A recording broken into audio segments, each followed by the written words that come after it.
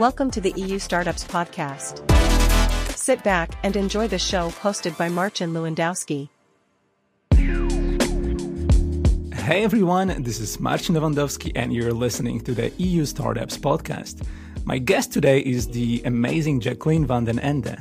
Jacqueline is an entrepreneur turned investor turned entrepreneur twice over. She's a passionate builder of high-impact ventures. She's a co-founder of Amsterdam-based climate fintech company, Carbon Equity. Carbon Equity was founded with the mission to unlock retail capital and scale to power breakthrough climate technologies whilst enabling more equitable ownership. Jacqueline is obsessed with the question of how we can leverage capital most effectively to mitigate climate change. Everyone, give it up for Jacqueline van den Ende. So awesome to have you on the show, Jacqueline. Yeah, thanks for having me, Marcin. Amazing to have you. Jacqueline, before we start, I wanted to clear one thing. When doing my research on you, I found a mini bio on IMDb saying that Jacqueline van den Ende is known for movies like Rough Mixer and Zuiker Trip. Are you secretly a movie star too? No, but I was a producer once upon a time. Yes, I have actually produced. Nice, so you did that. Yeah. So awesome. And a movie, yes. Okay. How was that experience? Tell me more about it.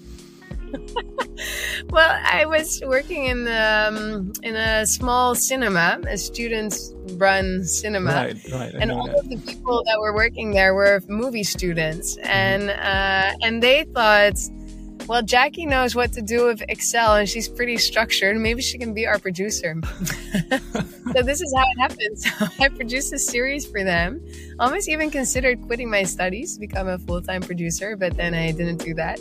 And later I produced another movie. And I think they're still two of the most creative, wild, art directors that I know. And so that was my film stint of my life. Amazing. I love it. How did I miss that last time? So Jacqueline, every entrepreneur has some sort of start button. Like, what inspired you to hit yours? And can you share a moment that made you realize this is where I belong? Ooh, a start button. I think. First of all, business ideas, typically, I'm really gifted in the sense that business ideas fall from the sky. Nice. All the time. That's a great gift. It is a great gift. It's a gift I'm very grateful for. And very often it falls from the sky with a name. Nice. Actually, my first, the Kleine Consultant, the whole idea fell from the sky. I visualized it exactly the way that it is today. I guess it even got bigger than I had originally thought, and it came with the name, the Kleine Consultant, and Carbon Equity also just fell from the sky. So that's kind of a starting point. And a second thing is I've learned I am not able to start anything by myself because I am such an idea woman that I just get stuck in the idea. Yeah. And so I've learned in order to actually get started and get over this hump, I feel like very often for a lot of aspiring entrepreneurs, and maybe even for serial entrepreneurs, there's a speed bump between ideas and getting started. And that speed bump is all kinds of concerns. Yeah. My idea good enough? Am I good enough? Can I pull this off? Is it the right timing? Is there not too much competition? And the only way to get over the speed bump is to get started. And so what I've learned is as soon as I have an idea, I share it with everyone. Doesn't matter if I know you well or don't know you well, I just share it with everyone. And then the best ideas, I notice that they are sticky. People, refer to them or they ask me more. And the very best ideas, people ask me, how can I be part of it? And then part two, I'm very open in inviting people in. So I, quite randomly invite strangers to become my co-founders. and that helps me in getting from idea to action because they're the people that then say, okay, well, let's but let's go look for our first customer. Let's actually get started doing the work. Yeah. So, an idea is nothing until you execute upon it. Right. It's all about execution. And I love your approach, and everything seems so easy. And but I'm sure it's not also. So Jacqueline, starting carbon equity, because you already mentioned some things about carbon equity, is like, setting sail on a climate saving adventure. What you kind of said that it's dropped from the sky, but what actually sparked that mission in you, and what truly encapsulates the spirit of your journey?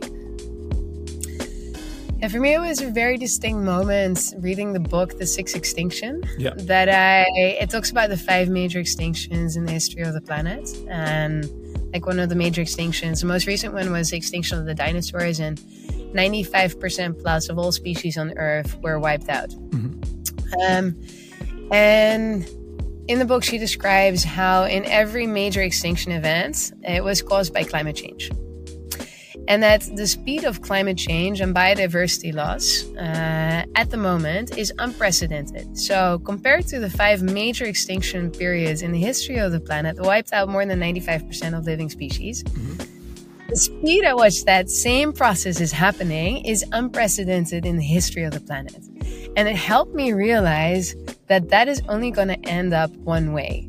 That is ultimately going to lead to human extinction, because humans cannot exist in isolation of their environment. We cannot exist in isolation of global biodiversity, because ultimately we're just one part. We're at the top of the food chain, but as the food chain collapses, human race will collapse.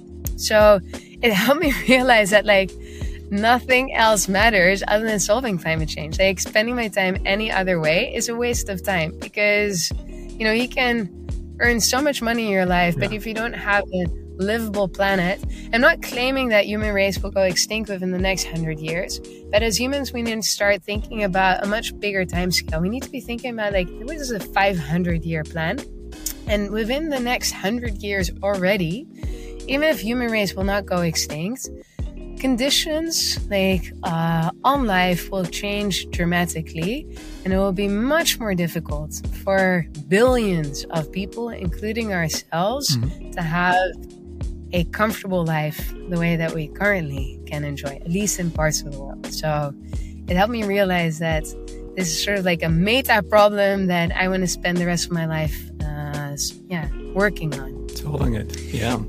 Amazing. At Carbon Equity, you're like the Avengers on a mission to make a positive change and save the planet. So actually, maybe can you paint a picture of the world you hope to see at the end of this mission? And you already mentioned a few superpowers of yours, but maybe you have more. What's your superpower or superpowers that will help make it happen? Yeah. But I want to qualify one thing. I think what I'm doing is not purely a planet-saving mission. I also believe that building impactful businesses are good business, right? Yeah. If you solve real-world challenges, that you are actually building a business. Because occasionally we seem to see it as a trade-off, either you're making a lot of impact or you're building a successful business. And I think those two can go hand in hand. Yeah. And it is much more fulfilling to build successful business that actually solves a real world problem and that has an impact in the world than it is to build a successful business that only exists to make money like that. So I just want to qualify that it's not purely altruistic. I also think that you can actually build a very successful business exactly because you have a purpose.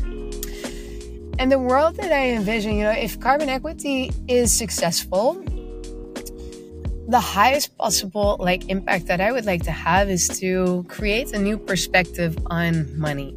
To literally put on a new set of glasses, a new set of pink sunglasses where we view money in a different way.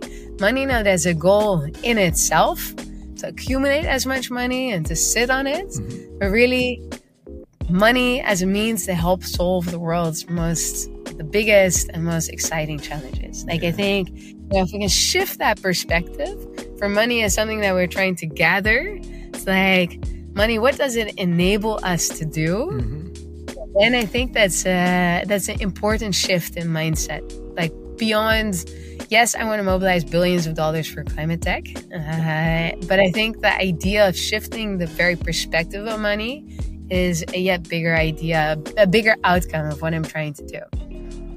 Amazing. You asked about superpowers. Yeah, that's about superpowers. I guess my most important superpower is storytelling, I guess. And I think we need more storytelling. I think like what the world needs is an enticing story of what a better future looks like. You know? So currently there's so much fear and anxiety about the future, and a lot of people are very pessimistic that the future can be better. And I think what we need is like a compelling story that people can visualize and get really excited about and sprint towards.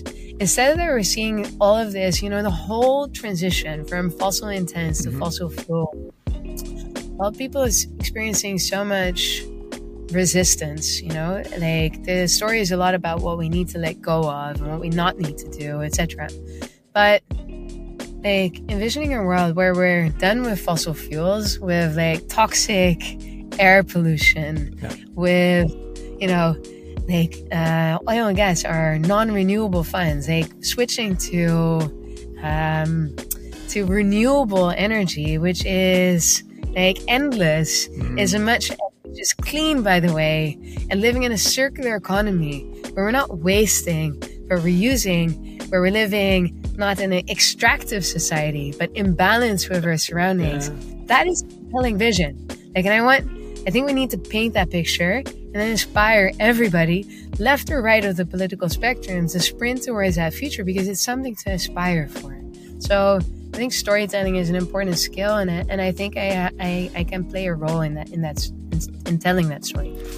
You know, everything what you just said, it sounds just so natural and intuitive. Like, it's crazy that actually there is a shift that is required, and we need to like fight for it and like bring people together. Like, it's a bit crazy. But also, like you mentioned at the beginning, that, you know, it's not like all altruistic, and it's also about, you know, building business. And I think I was thinking about it, and I know that you dance between the two worlds of investing and entrepreneurship. And so probably that's also like this mindset is also kind of a mindset that you bring from your previous experience as an investor. So how I was wondering how these experiences actually complement each other, you know, being an investor and an entrepreneur, and what unique insights do you bring from your dual role at Carbon Equity? Yeah, so I think Carbon Equity is sort of really at the intersection of investing and entrepreneurship. And so what Carbon Equity is, we're a climate fund investing platform where we enable democratized access to impact private equity. So we basically make it possible to invest in the world's best, at this moment, climate technology funds from low minima, as a result of which, you know, everybody can help solve global challenges with their money. That's kind of what we're trying to do. And why is that at the intersection of entrepreneurship and investing? Because yes, we manage multiple investment funds. But the way I'm thinking about Carbon Equity is not I'm running an investment fund. I'm running a platform whose role is not necessarily to be the investment expert, or we have a lot of investment experts in our team, but really, how do I mobilize private capital at scale? So a lot of people were wondering, like, Jackie, why do you move from a position as a partner in a VC fund and then you set up a fund of funds platform? Aren't you further removed from the impact? No, because whereas my investment team is making great investment decisions, I am only thinking about how do I make this really big? How do I unlock private capital at scale to help solve global challenges? So that's the entrepreneurial side of it.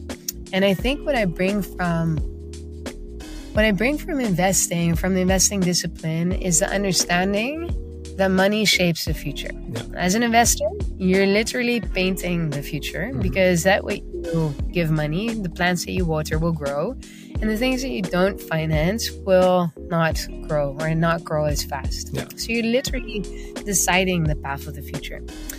But what you learn from entrepreneurship is thinking big. And I think a lot of, VC funds or investment funds think very small. Like it's the least scalable business that you can have, All of these, it's super interesting because all of these VCs are thinking about how do we scale our companies, but they're not at all scalable themselves. They often have like the lowest tech kind of infrastructure. They are not at all focused on, people development the way that an entrepreneur would, like realize that people are their core assets. So I think a lot of VCs are not thinking about their own model and like, how do I make this scalable? And so with Carbon Equity, I want to mobilize 10 billion over the next 10 years. And I think it can be done, but it requires that you're thinking like in a really scalable way of like, how do I make fundraising into a machine, into a scalable process? How do I deploy capital at scale? How do I build a brand, And so I think this sort of like thinking about a VC fund as an entrepreneur would actually help a lot of funds, a lot of investors, think about bigger. Amazing. I love it. And I also love the storytelling as a superpower you mentioned before. Jacqueline, I want to actually play a game with you now. Exciting. So while doing your research on you, I like to prepare for this podcast. I found some very cool quotes from you. So how about we play a game that I'll tell you the quote, and you'll tell me how you embrace it in your life or your business and elaborate on the quote a bit for the audience. Oh, wow. These are my quotes. Yeah. Okay. Yeah, let's do it. I'm very curious. All right. Ready? So here we go. With the first quote. Embrace uncertainty and seek opportunities in unfamiliar territories. It's where true growth lies. Where did you find that? Okay, cool. I could have said that. Interesting. Gosh. Yeah, I think the essence of this is your biggest learning are in your hardest moments. Like the biggest challenges, the hardest moments, the moments that you literally sit crying on the toilet are probably also the moments of biggest personal and professional growth. And knowing that now, because as you grow a little bit older, you can reflect on like the deep lows of your life and also understand what they ultimately brought you, helps you understand that you're playing a longer game in your life.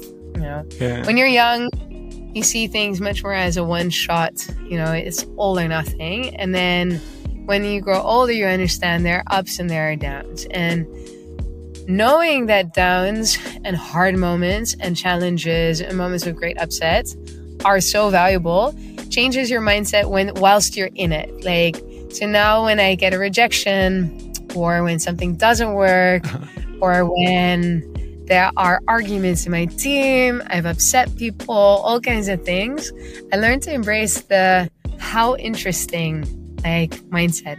And how interesting it's something I learned from Benjamin Zander. He was the orchestra conductor of the Boston Philharmonic Orchestra.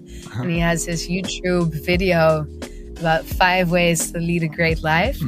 And in that video, he is training or practicing with a cellist. And the cellist makes a mistake.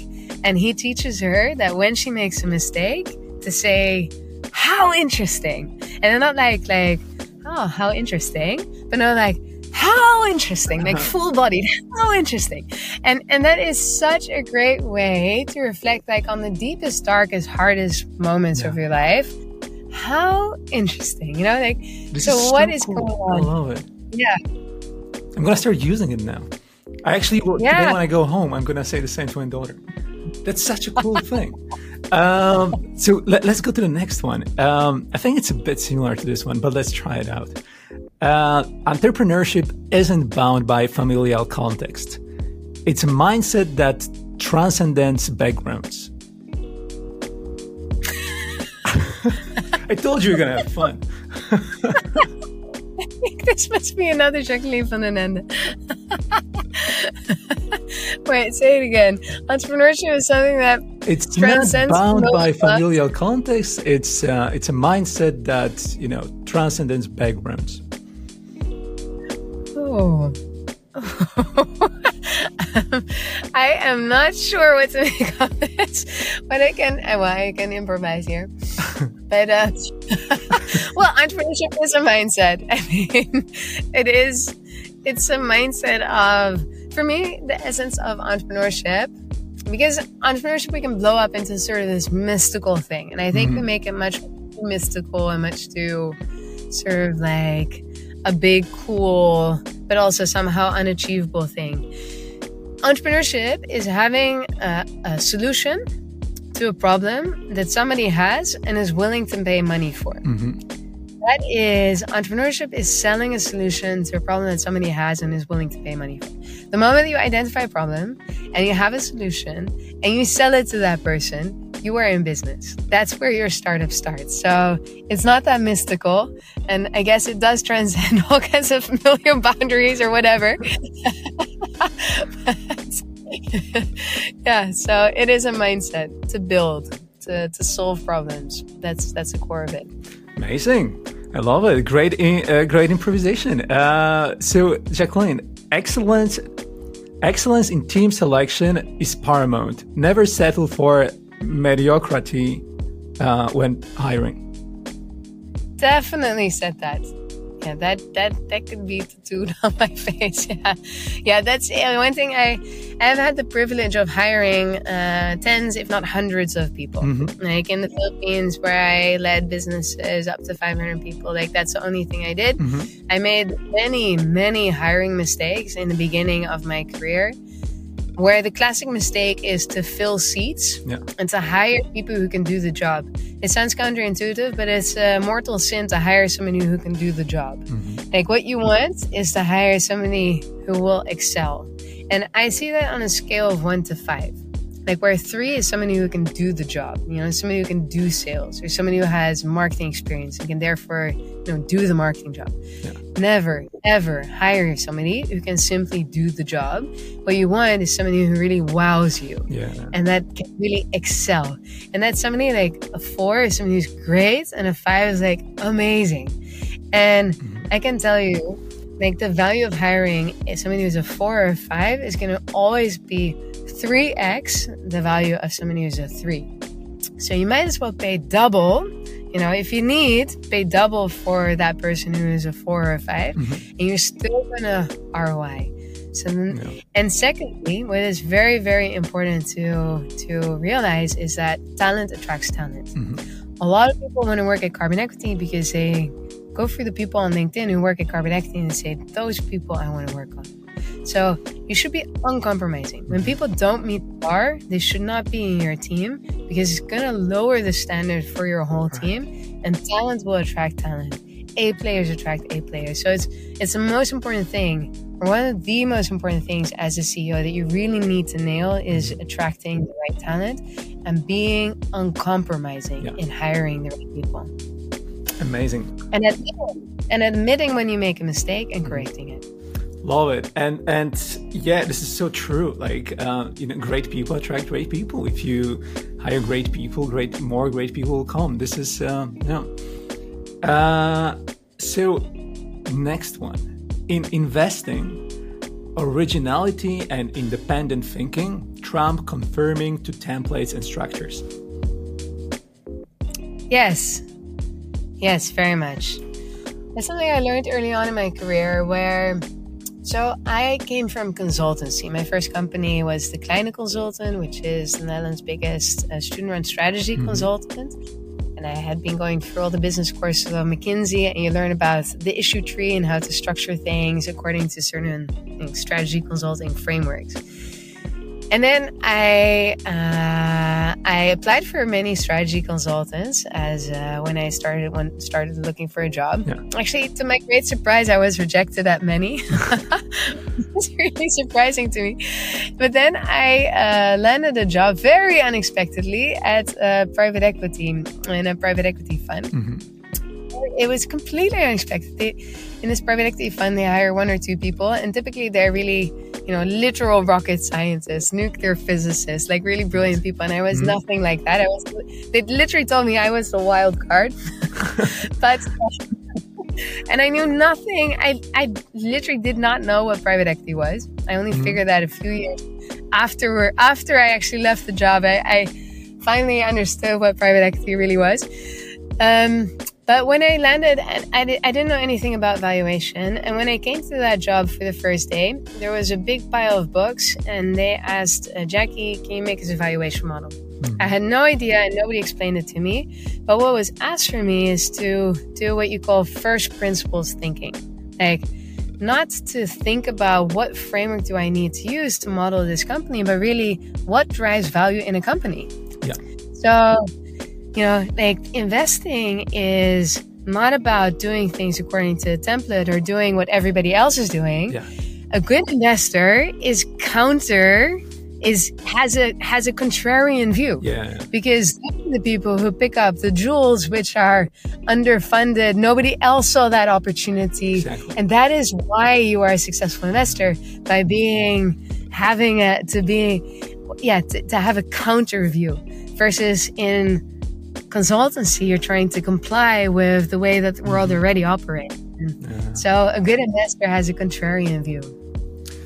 And it's a first principles thinking. The cool thing about having an investing job is that your job is to understand the world and to understand how things work. Awesome. Jacqueline, next one. Building something lasting requires a steadfast commitment to freedom and a desire for impact. I'm not sure if I said that. Building something lasting requires a commitment to freedom and impact. Well, it does sort of like elements of that fit my narrative. I am an entrepreneur because I seek freedom, I think. I ultimately want to sail my own course and not have a boss and not have to work until retirement. So for me, entrepreneurship is a level of freedom. And I think impact, having clear what your purpose is, helps you hang in there for the long run. Because I think maybe when I started off my entrepreneurial career, I wanted to be startup founder, I think there was still that myth of you can build a company and sell it within 4 years and then you're a millionaire and then, you're set free. That doesn't happen.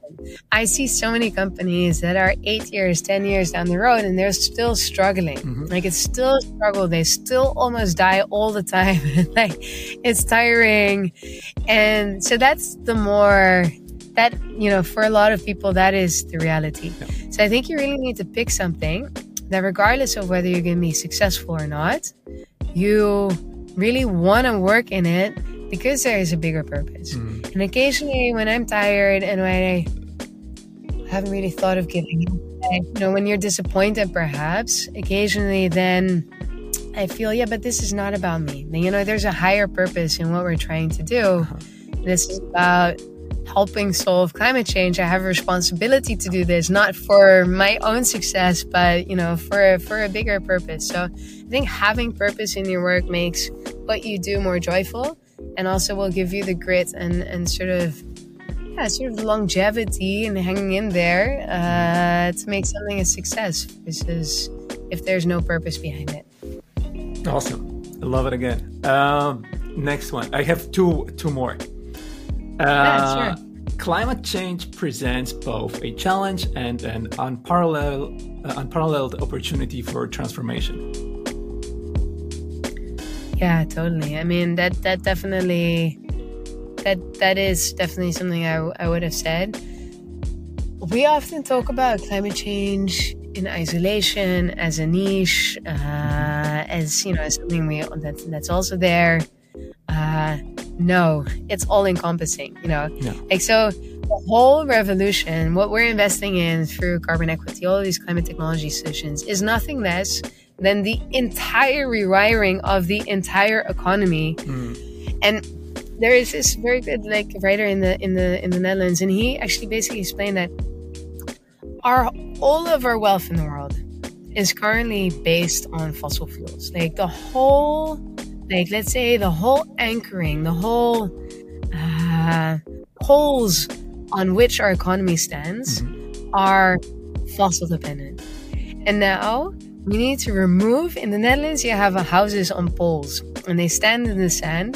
And the problem is that these poles are occasionally sinking deeper into the sand or rotting. And then what happens, the house will fall down. So all these crooked houses in the Netherlands stand on poles. Now, the challenge that we have with our economy is to replace the poles under those Amsterdam houses whilst maintaining the current level of wealth that we have in the world, the current standard of living, and improving it for billions of people. Now, that is a challenge. And there is no other option than going from fossil intense to fossil free, because either we blow up the whole foundation, our success will kill us, literally. If we continue on the fossil fuel path, there will be no livable future and humans will go extinct. So the only option we have is to replace the poles, the foundations of our economy. And so the whole climate transition is all encompassing and it's everything. So yes, it's the biggest opportunity for innovation. It is also the biggest necessity for innovation. It can be massive growth opportunity. And if we do that well, then hopefully what it leads to is a healthy foundation for our economy instead of a toxic one, which we currently have. 100%. Last one, Jacqueline. Success in entrepreneurship hinges on persistence through ups and downs. Keep moving forward. Yeah. Yes. In 2004, I ran the marathon of New York. And what I learned is that if you stay on your feet and you keep moving forward, one foot before the other, you will make it to the finish line. And there were many moments that I wanted to lie down and cry in the gutter. But if you stay on your feet and you keep on moving forward, you will make the finish line. And this is also the same in entrepreneurship. You need to keep on walking. And there will be days that you have disappointments and you get rejected and you miss out on the funding. You have to fire people. You get abandoned by your team, by your key hires. All kinds of things can and will go wrong. As long as you keep on moving forward, you will get to a finish line. Amazing. This is such a perfect ending of this interview. Jacqueline, I love what you're building. I love you as a human being. You're so awesome. It's such a pleasure to meet you again and have this conversation with you again. Maybe to end it off, do you have any new projects or any new announcements, or what do you have going on currently that you would like to share at the end? Yeah, well, 2024 is going to be a big year. Like last year, we raised our Series A, and we got a bit technical, but we got our long-awaited AFM license, which means that we officially are a licensed fund manager and are able to operate all across Europe and make a very serious step towards truer democratization. So from June, hopefully, we're going to launch our first lower ticket product. Probably will start from 25,000 euros, and hopefully at some point go down to 10,000 euros. So we're making it much more accessible. Understanding that is still a lot of money, but we're doing this step by step and opening up access to impact private equity. And we're starting internationalization. So we already started in Belgium, but now we're also starting operations in Germany and Berlin. We are looking to hire top talent. So if you're looking to work in climate finance, give me a ring on LinkedIn or email me. So it's going to be a big year for us. Amazing. Thanks so much, Jacqueline. Everyone, clap for Jacqueline. It's a wrap. Thanks so much. I hope to talk to you soon. Love the interview. Have a great day, Jacqueline. Ciao. Thank you.